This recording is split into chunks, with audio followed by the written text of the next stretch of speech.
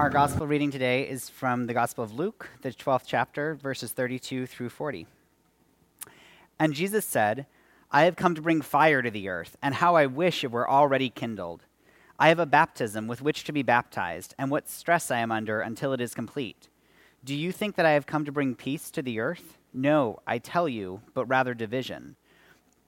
From now on, 5 in one household will be divided, 3 against 2, and 2 against 3. They will be divided father against son, and son against father, mother against daughter, and daughter against mother, mother-in-law against her daughter-in-law, and daughter-in-law against mother-in-law." He said this to the crowds. "When you see a cloud rising in the west, you immediately say, 'It is going to rain.' And so it happens. And when you see the south wind blowing, you say, 'There will be scorching heat.' And it happens.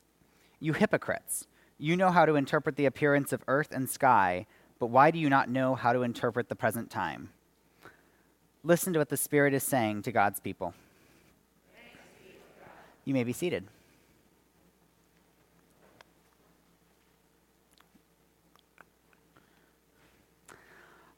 I love it when Jesus does weird things. Like, it's relatable to me. I mean, I do some weird things, and most of my friends and family do weird things, so I just think it's delightful that Jesus also does weird things. Like, one of my favorite stories is the Syrophoenician woman in the Gospel of Mark. This woman comes to Jesus asking him to heal her daughter, and Jesus is like, "Can I eat first?" Like, it's in Mark 7. Jesus gets hangry. And I just find that delightfully relatable. And then in all the Gospels, we get some version of that epic scene where Jesus cleanses the temple. Like, he's flipping tables and calling out corruption. In one of the versions, he gets a whip.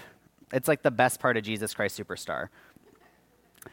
And like, sometimes I want to flip tables because I hate corruption. Like, I'm here for the revolution, so let's do it, Jesus. But here in this text, I think Jesus goes too far. "I came to bring fire to the earth, and how I wish it were already kindled. Do you think that I've come to bring peace? No, I've come to bring division. Families will be divided. You hypocrites." And I don't really know what to do with this, because Jesus goes from being the fun rebel Holden Caulfield kind of rebellion to apocalyptic anarchy. And it's scary. And yet I think it might be relatable to a lot of people. So let me tell you a story. I grew up in a non-denominational church. The church started back in the early 2000s when Nadia Bolz-Weber was planting her church in Denver and Rob Bell was making his Pneuma videos, and the emerging church fever was just sweeping the Protestant world. And my family got involved in planting one of those churches. And it was a great group and a wonderful group of people. We talked about justice issues, we talked about racism, we talked about poverty. We did what a lot of liberal churches do, and we talked a lot. And I literally grew up there, from confirmation to youth group, mission trips, lock-ins, retreats, the works. And they were like family to me. And when I told the congregation I was called to ministry and wanted to go to seminary, they were wonderfully supportive. They gave me a scholarship. They put me on the preaching schedule. They had me leading midweek Bible studies. And then I came out as gay. And when I started seminary, I didn't think it mattered. I was out to my parents, and they were completely affirming of me. I was out to my friends, and they were like, "Duh." I had just never come out at church because I didn't really think it mattered. I wasn't dating anyone. It didn't feel relevant until it was. Until I realized there are a lot of queer Christians that don't have wonderfully supportive parents or a supportive brother or supportive friends. And a lot of queer Christians feel they have to pick between being out and being Christian. So I felt called to be out as a gay pastor. And like I said, I literally grew up in the church. But when I came out, there were some supportive people, and there continue to be. But there were others who told me things like, "Well, there's no good news in this. How could you do this to us? You'll ruin your career if anyone finds out." I lost my scholarship, and I lost a lot of people who had been like family to me. And I was confused because I was like, "God, you've clearly called me for ministry, and I'm clearly gay, and I'm feeling this calling to merge this experience as a gay man for your glory. So why is this so hard?" And in those moments, I heard this voice of Jesus. I heard this maniacal voice going, "Oh, you thought this would be easy? You thought this kingdom of God stuff was simple? Like, no, this is hard. There will be fire. There will be division.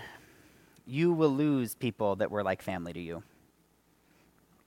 And I don't think I'm alone in hearing this voice. I think a lot of marginalized people know this is true. A lot of queer people who come out face fire, division, and loss of family. A lot of people in anti-racist work experience fire, division, and loss of family. A lot of people working for housing equality experience fire, division, and loss of family. And a lot of refugees fleeing violence know that immigration is a process fraught with fire, division, and loss of family. I mean, have you ever had like a large family gathering, maybe Christmas or Thanksgiving, and you have to remind yourself or your spouse, let's not talk politics this time. When we do that, we're trying to avoid this fire, division, and loss of family. But the world is not so simple. And having honest conversations, living in reality, and being authentic, working for peace and justice, all of it leads through fire, division, and loss of family. And I think that's why Jesus calls us hypocrites. He's like, you all love this justice work when it's about marches and speeches and photos and food drives, but what about when it's about reparations or literally forgiving debts? What about when it's changing our language to be more inclusive or rethinking how we understand the human body? What about when the protest turns violent? What about when we have to admit that we were wrong? Like, love thy neighbor is all well and good until it's hard.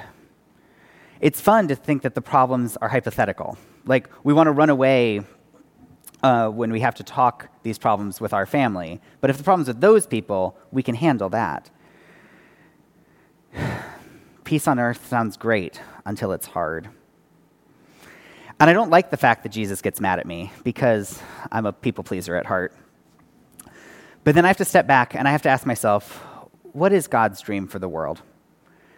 And over again, God tells us that the dream for the world is love. The dream for the world is justice, and the dream for the world is peace. And so I have to ask myself, what makes God angry? And hypocrisy makes God angry. Injustice makes God angry. Corruption makes God angry. And abusing the poor certainly makes God angry. And all of these things seem like good things to get angry about. I mean, in reality, God's apathy should scare us more than God's anger. You get angry when you want things to be better. If Jesus was like, this is good enough, that would be scary. But instead, Jesus calls out the things that make God angry. Hypocrisy, injustice, corruption, abuse of the poor. And I have to admit, I know I'm guilty of some of these things.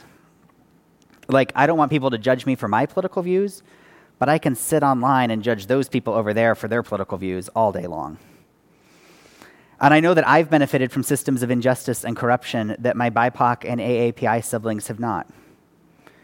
And I know that my way of life is built on taking advantage of the poor. Like, most of the clothes I own were made by people that weren't paid a livable wage. So I don't like when Jesus gets angry at me, but maybe I deserve it. But the story doesn't end with God's anger. God hates hypocrisy and injustice, but God is not willing to give up on us. God loves us enough to take on the consequences of our hypocrisy and injustice. In essence, this speech by Jesus, this angry rant, is a prediction of the cross. He says as much when he says, "What stress I am under until it is complete." The way of the cross that Jesus describes, this path that Jesus takes, leads through fire, division, and loss of family. But when Jesus faces it, the game changes. Because on the other side of this apocalyptic ending is new life. And that's the gospel. If there is any meaningful change in this life, it comes in this cycle of death and resurrection. If justice, peace, or love are to be found, it's through fire and loss of family, through death and resurrection. I mean, think back to your family gathering. Has there ever been a time when you were confronted with someone in your family or a friend and you had to have one of those hard conversations? Have you ever addressed the fire head on? Have you ever lived that truth that through a hard conversation, on the other side of division, is something new? When I came out, I lost a lot of people who were like family to me. but the new life I gained is incredible. I moved to Washington. I have a wonderful relationship with my mom who supports me in seminary and everything else I do. I have a wonderful new church at Salt House, and if I'm being honest, I'm starting to feel pretty at home here too. I have a wonderful new boyfriend who has walked on this journey of coming out as queer and as Christian also. And through all of it, God's love for me never changed. So I think there is actually really good news in what Jesus says here. I think the reality is the kingdom of God, love, peace, and justice, is hard stuff. But whatever fire, division, or loss that you face, God loves you, and God promises new life on the other side. Amen? Amen.